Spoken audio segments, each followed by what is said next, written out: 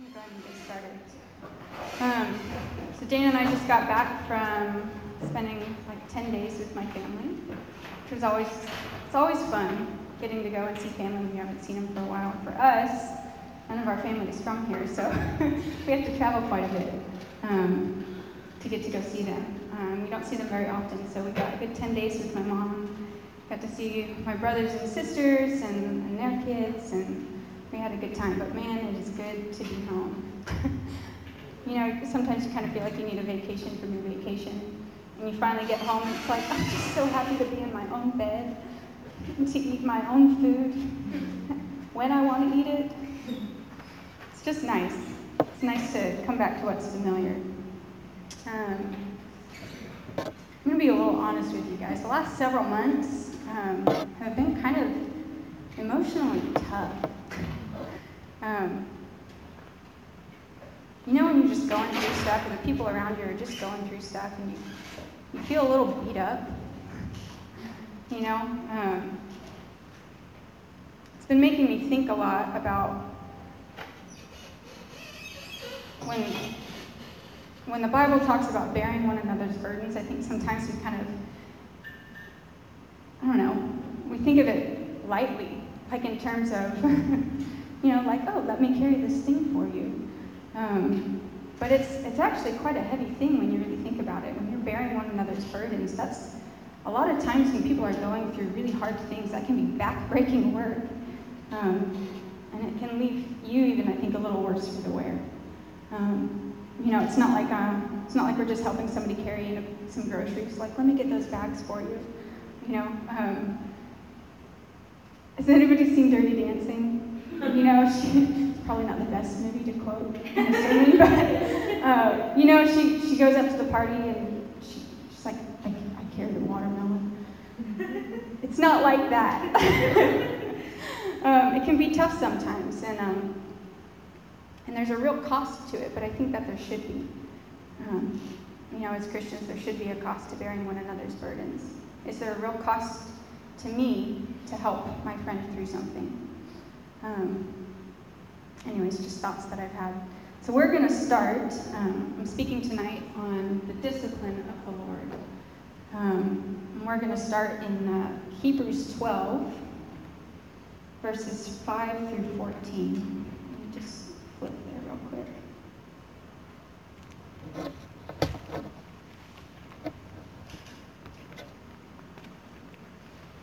If you guys want to stand while I read this.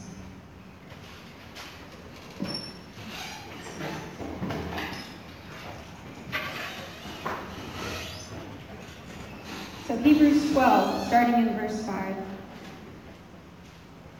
says, "And have you forgotten the exhortation that addresses you as sons? My son, do not regard lightly the discipline of the Lord, nor be weary when reproved by him. For the Lord disciplines the one he loves, and chastises every son whom he receives. It is for discipline that you have to endure. God is treating you as sons. For what son is there whom his father does not discipline?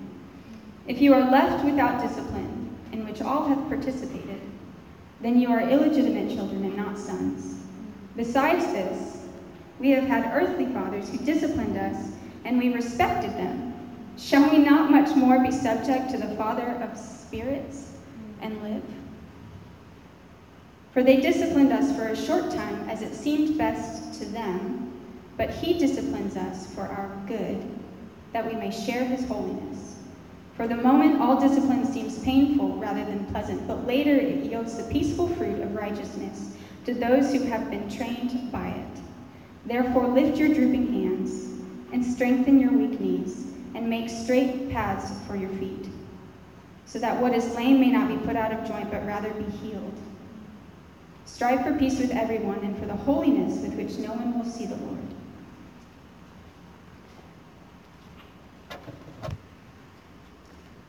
Lord, I just ask tonight that you speak to us. God, that you reveal to us just a little bit more of yourself, just a little bit more of your heart, God. That we might know you more intimately, that we might know you more deeply, God, and that we can we can understand your truth, Lord, and understand that you always have our highest good in mind. Be with us tonight, Lord. And everybody said, Amen. Okay, so the Lord has been speaking to me. You guys can be seated. Sorry. So the Lord has been speaking to me a lot lately on the consequences of sin. Partly because of what has been going on around me in the lives of those who are close to me, people I love very dearly, walking through some incredibly hard things, some very serious consequences. And I'm realizing that while we often look at the consequences negatively, because more often than not they are unpleasant, the Lord is showing me the goodness and the mercy in them. So what is a consequence? Webster's dictionary defines it as the effect, result, or outcome of something occurring earlier. Sorry, I just made me laugh. Just something that occurred earlier. The word consequence comes from the Latin root consequentia, con meaning with or together, and I don't know if I'm saying this right, sequi, which means to follow. So in its essence, it's nothing more than the outcome or effect of our choices. That's a consequence. And this can be either a positive outcome or a negative one. And we learn this concept from a very young age. Like right now, we're teaching our children about this at various levels, according to their ages, constantly. For instance, Honor, who is 2, is learning that when you throw something in anger, you lose that thing, even if you actually really wanted it. Noble, however, who is 3, until next month when he turns 4, is learning the consequences of how he treats other people. If he takes something from his sister, she will bite him. You see? Action, consequence. Okay? So tonight we're going to look at 3 things. The first one is, what is sin? Without this understanding, we cannot understand the consequences that result from it. Okay? The second thing we're going to look at is the natural consequences of sin and how they apply to everyone. And then lastly, we're going to look at the discipline of the Lord and the line that it draws between those who are the Lord's and those who are not.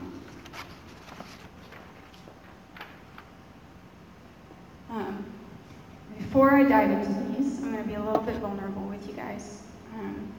Some of you have heard bits and pieces of what my life looked like before Jesus.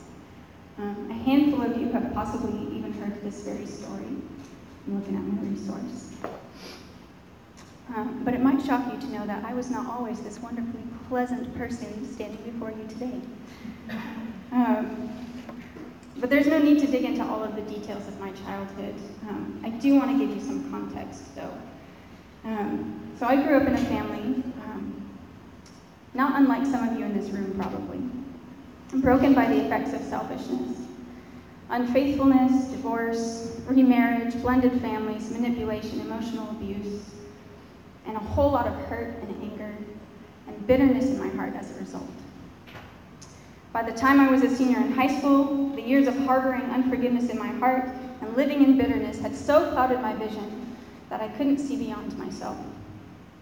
I began to act out, to rebel, to do what I wanted to do, and I did terrible things. Spiteful things that not only hurt me, but often those in my life who were the most undeserving. My first year of college, I wasted away drinking and partying, skipping classes, and as a result, failed out of my second semester at Texas A&M. I moved back in with my parents, covered in shame, removed from my friends, who quickly moved on and forgot all about me. And I spent the next year in loneliness and isolation, going to class at the community college, ironically, where I first met Sean Waters. We shared Spanish class together. I still don't speak Spanish. Then going to work, then going home. Wash, rinse, repeat. This was my life. I had no direction, no friends, no hope, and I was angrier than ever. My life lacked purpose. I distanced myself from my parents emotionally and continued to rebel in little ways. and each and every day our relationship became more and more strained. The summer after that year in community college, I got involved with this guy who worked at the pool I was managing. And one night we stayed out way later than I should have. And I remember pulling up to the house, walking through the door to find my parents sitting on the couch, waiting for me. Maybe some of you can relate to this. My stepdad looked at this guy, and the first thing out of his mouth was, "You can leave now." To which this guy abruptly replied, "Yes, sir," turned tail and ducked out the door as quickly as humanly possible. And I don't blame him. My dad was terrified. There I stood alone in the living room before my parents, my father stern-faced and silent, my mother in tears, not knowing what was about to happen but braced for the worst. I have never been more afraid in my life as I waited for him to speak. But you guys are going to have to wait to hear the end of that story. See, it was my own selfishness that brought me to this point. The responsibility for the circumstances that I was in this moment fell on me. My sin created my condition, my choices. Years after this, I remember my mother telling me that her constant prayer for me in this season of my life was that the Lord would bring me to the end of myself, that I would realize that I wasn't enough, and therefore find that God was. What a terrifying thing to have prayed over you. Can you imagine that? And yet, what a wonderful thing to have prayed over you. So what is sin? In 1 John chapter 3, verse 4, it tells us that sin is lawlessness. So what does that mean? Sin is lawlessness. The simplest definition for sin is missing the mark. Now, hear me on this, because when we first read that, missing the mark might sound like it's an accidental thing. The implication of this, and in the context that we find the Greeks have used the word sin in, means that it always involves an act of the will. A deliberate choice was made. The mark was missed not by a mere accident or slip of the hand, but purposefully. Now, when we look at lawlessness, this doesn't mean an absence of law. I think oftentimes you kind of get this picture in your mind. I know I do, of like the Old West, you know, like the cowboys and the outlaws, and everybody just kind of does what they want to do, and there's no real law. This is very much not like that. When we read lawlessness, what Scripture is actually describing is a breaking of the law. So when we read sin is lawlessness, what we're really reading is that sin is a missing of the mark due to the deliberate choice and act of will to break the law. Let me read that again. Sin is a missing of the mark due to the deliberate choice and act of will to break the law. That is sin. This places the responsibility on us. Sin always involves a choice and an action of the will. And when there is willful disobedience, when we break God's law, when we try to circumvent the way to what we want outside the laws of God, we open the door to guilt and shame, and we have actually turned away from God altogether. G. Campbell Morgan says it really well. It was when I knew and disobeyed that I sinned. It was when I came to the parting of the ways and had the right, the power to elect, to choose, to decide, and I did so in the way of disobedience, that I sinned. But there are also natural consequences for our choices, and these apply to every one of us. The natural consequences of sin can be very grave, but in the kingdom of God, the consequences of our sin, I believe, are actually a mercy. So what is a mercy? What is it? It's compassion or forgiveness shown towards someone whom it is within one's power to punish or harm. It's not getting what you deserve. That's mercy. And you might be wondering, but how is that mercy when we're still facing the consequences? How can consequences be a mercy when we are still being punished for what we did.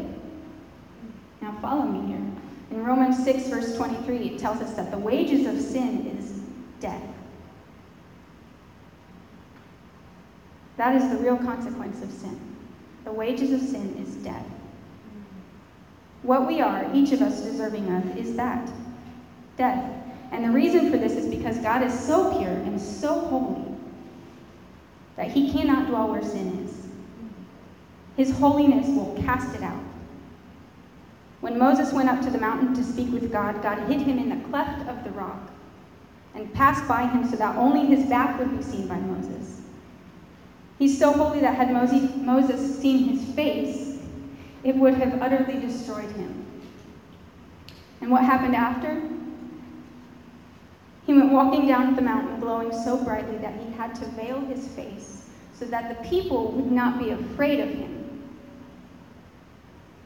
That is how holy our God is. You see, the mercy of these consequences is that they act as the guideposts to turn us away from sin and back to the way of righteousness. They're warning signs that there is something very, very wrong in our life. Just like the nerve endings in our body send signals to our brain when we are injured and produce the sensation of pain, which tells us that something is wrong, something is hurting us, something needs to be fixed.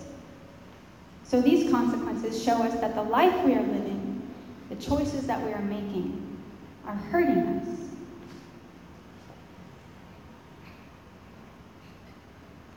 And sometimes we're not the one that's really going through it. Sometimes we're watching someone near us face the consequences of their own choices. And often that's harder, I think. But the best thing that we can do is let them face them, right? So often we want to jump in and we want to be the hero. We want to save them. We want to rescue the people that we love out of that hard thing, out of the consequences of what they've done. We don't want them to have to feel that pain, right? It's hard to watch somebody go through something like that.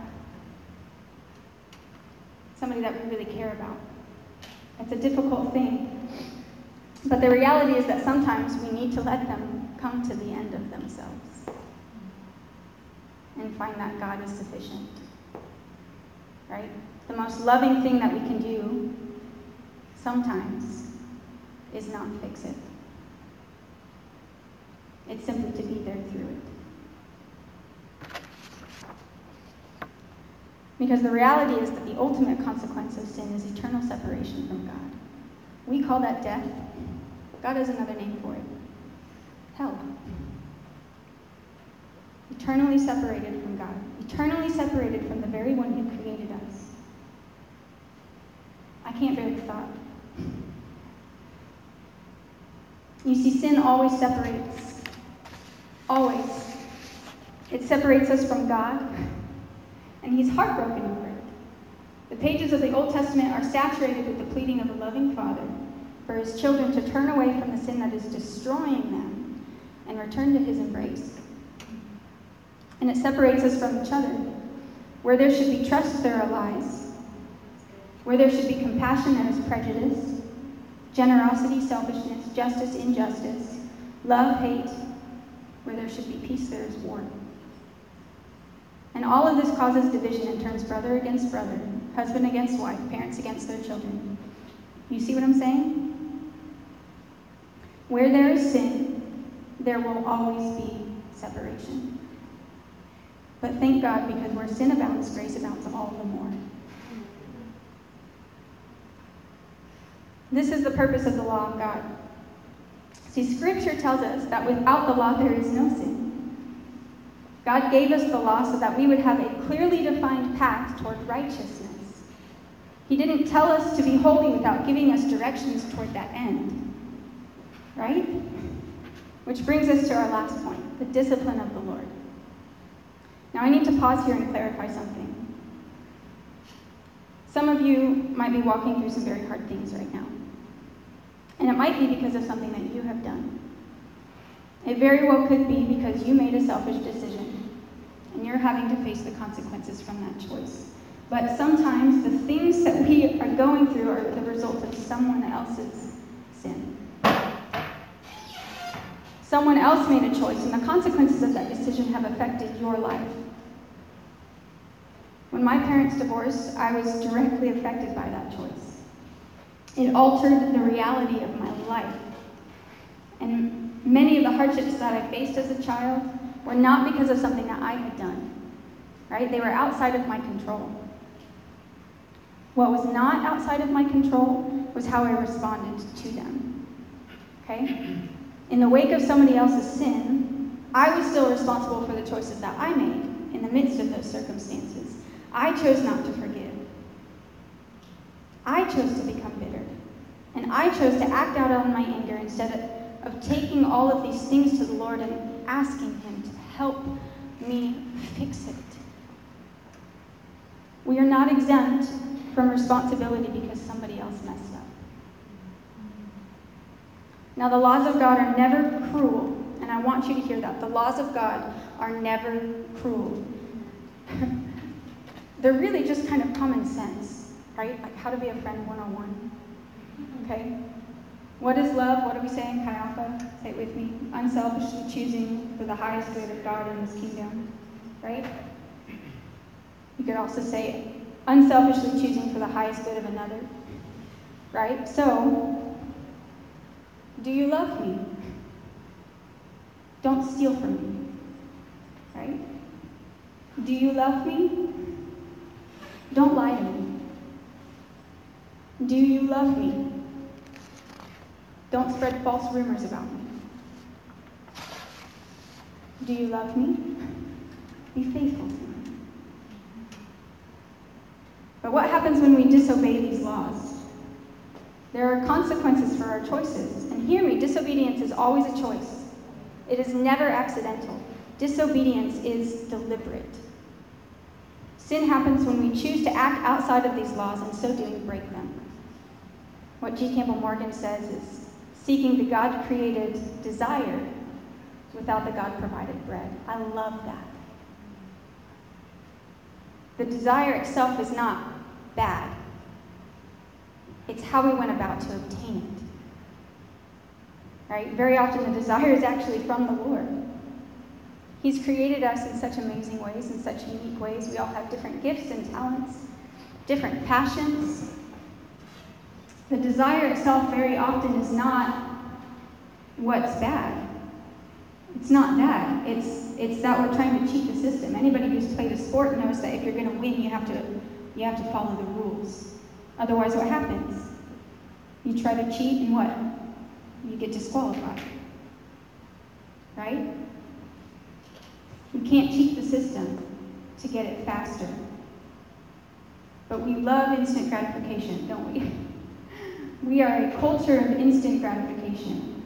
If we can have it now, we're gonna do that thing. I have to wait 10 days? Oh, but I can have this one now. Take that one, please. And in Nepal, they had a saying, and I love this saying, Aja China, Boli China. And what that means is, today China, tomorrow nothing. And they used it for a lot of things, but mostly in reference to the products that actually came from China. Shocking, I know. Because you have them for maybe a day or two and then they break. That's what cheap looks like. You can get it now, cheaply, but it really is just the cheap alternative to the real thing, isn't it? It's not lasting. We cannot cheat the system in the kingdom of God. Okay? So discipline is apart from the natural consequences of sin. It's not just a punishment for having done wrong, but a redirecting, a correcting, a training up in the way that we should go. That's discipline. I don't discipline my kids simply because they've messed up and they've made me angry. I discipline my children because I love them and I want them to grow up to be the best men and women that they can be. Right?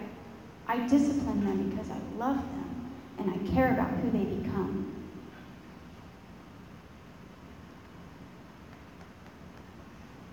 when we look back at that passage in Hebrews 12 that we read at the beginning, it says, "For the Lord disciplines the one he loves, and chastises every son whom he receives." If you are left without discipline in which all have participated, then you are illegitimate children and not sons. Discipline does not exist where love is absent. Jesus didn't come to abolish the law, but as he said, to fulfill the law, to walk uprightly according to every one of God's laws perfectly, the way that we never could, and so be the spotless lamb for the atonement of our sins. And what does Jesus tell us? If you love me, obey my commandments. If you love me. If you love me. I'll say it again. If you love me, obey my commandments. How do the people around me know that I love Jesus? Do I obey his laws? Do the people in your life know that you love Jesus? What is the impression of your life?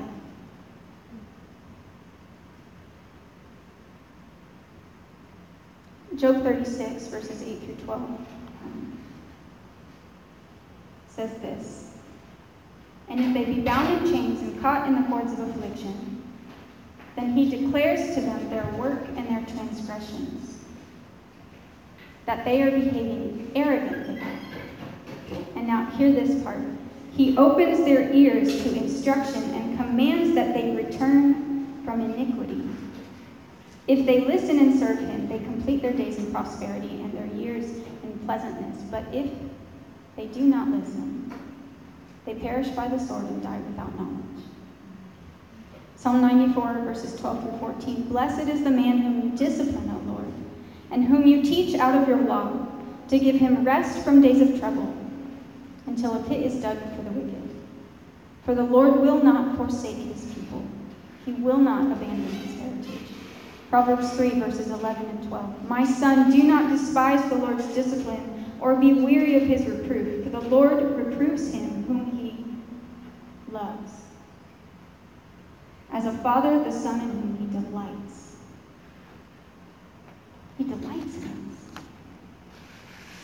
Discipline is proof that the Lord has not overlooked us. It is proof that we are loved and seen. Have you ever thought that maybe he's forgotten about you? That he's left you to destruction? That he's left you in this mess and forgotten all about you? I have. Discipline is proof of ownership, of our adoption as sons and daughters into the kingdom of God. I've been reading a lot of G. Campbell Morgan lately. It's so good. He's so wise. And he preached on, we'll say, the decline of Peter.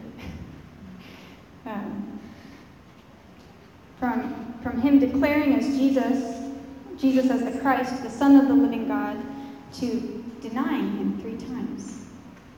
And it was very interesting. You see, some of us have distanced ourselves from God. We're weary of his reproof. We're heavy under the burden of guilt or shame because we know in our hearts that what we're doing is sin. So how does one go from being so on fire for the Lord, so sure of who he is and his mission, to denying that we know him altogether? How do you get there? Right? He says this: "When this man could not see Christ's method, he withdrew from absolute and unquestioning loyalty to his Lord. Wherein lay his mistake? It lay in the fact that he was not prepared to accept his master's estimate of necessity, was not prepared to follow his Lord simply, even when he could not understand his Lord's method." The first step toward disobedience is doubt. Jesus' goal was never to sit on an earthly throne. Right? It was never about that at all. Peter let his imagination run away with him. right? He began to dream his own dreams about Jesus' life and rise to power. He had his own vision and expectations for Jesus' rule. He thought he would come riding in and take over everything. He wanted keys to a kingdom, and Jesus was holding a cross. Morgan goes on into the steps that follow in Peter's experience, and I'm not going to go into those except to say that the end result, we all know, was Peter denying Jesus 3 times, the last of which, while as Morgan so keenly points out, warming himself over the fires of the enemy and cursing his name. If I have realized anything in this recent season, it is that no one is immune to sin. Do you hear me on that? We are not immune to sin. Those who you hold in esteem as holy and pure and blameless and incapable of wrong. That missionary that you respect and look up to and want to be like. That small group leader who always has such wisdom when he or she speaks, or that mom who seems to walk out motherhood and marriage so gracefully. That man who sets the standard for the kind of husband and father that you want to be. We are not immune. Little by little, step by step, each of us are capable of walking in disobedience to the Father. We are all capable of choosing something else. The mercy of God is that when we fall, when we doubt, when we distance ourselves from his presence, when we stumble and walk in disobedience, when we really, and I mean really, mess up, he does not leave us to our destruction. He opens the door for repentance by allowing us to face our consequences. He allows us to see the real ugliness of our sin, to feel that insatiable hunger that will never be satisfied, the hunger that only ever increases because the things of this world were never meant to fill us, and it always takes more. He allows us to be brought to a point where we finally hate the sin enough to be rid of it. And then he offers us a way toward life. Real life. Everlasting life. Maybe you're facing some serious consequences right now. You're walking through something that is so hard and so dark that you feel you will never see the end of it. The light will not break through. You still have a choice to make. So back to my story. I'm standing before my parents awaiting my punishment. My mother is in tears as she sits beside my father. And he tells me that because I have refused to abide by their rules, because I have continued to live the way that I have been living, I could no longer live in their house. No longer would they support my lifestyle. I was cut off financially, and I was given 2 weeks to find a new place to live and figure out where to go and what to do with my life. I was devastated. I'd lost everything. And I'm telling you today that it was the most merciful, loving thing that they have ever done for me. You see, that very night I gave my life to the Lord. That very night. My mother's prayer that I would come to the end of myself was answered with that very thing. I no longer had a crutch to lean on so that I could continue to live a life of destruction. A life that they knew would lead ultimately toward death, even when I was too blind to see it myself. It brought me to real, genuine brokenness before the Lord, and for the first time in my life, I came before him, honestly seeking truth. God, are all the stories true? God, I don't know if you're real. I don't know what I believe. But if you're real, if you're there, show me. It was the first time in my life that I experienced the tangible presence of the Holy Spirit. I knew the very moment that he entered into that room with me. Peace. Peace as I had never known it before. Peace when it didn't make sense for there to be peace, and yet there it was. There he was. I surrendered my life over into his capable hands that night, and my life has never been the same. Now, did that experience render my consequences void? Emphatically no. That would have been nice, wouldn't it? No, I was still kicked out of my parents' house. And I still had years ahead of me of reparations to be made for the damage that had been done because of my selfishness. And it took years. Hard years. But God is a good God. Hear me on this. He is a good God. And he is in the business of restoration. He is, after all, a carpenter by trade. Little by little, he repaired my family. And while my family has still seen tragedy and brokenness throughout the years since, God has not left us. And will continue his work because he is faithful to finish what he has started. This is the goodness of the gospel, you guys. This is the goodness of Jesus. What has been broken can be healed. What was bound for death can be brought to life. We are still responsible for the effects of our choices, but the discipline of the Lord means that he will walk alongside us through that process. And we will always be better for it. Joy, you can come back up. I love reading Elihu and Job. Job gets advice from 3 other friends, and it's not very good advice. And it didn't give him any answers for why he was experiencing what he was experiencing. And in walks this younger guy who sat quiet out of respect for these older men. And he has such wisdom. In Job 33, verses 22 and 30 through 30, he says this: man's soul draws near the pit, and his life to those who bring death. If there be for him an angel, a mediator, one of the 1,000 to declare to man what is right for him. And he is merciful to him and says, deliver him from going down into the pit. I have found a ransom. Let his flesh become fresh with youth. Let him return to the days of his youthful vigor. Then man prays to God, and he accepts him. He sees his face with a shout of joy, and he restores to man his righteousness. He, man, sings before men and says, I sinned, and perverted what was right, and it was not repaid to me. Do you hear that, guys? It was not repaid to me. He has redeemed my soul from going down into the pit, and my life shall look upon the light.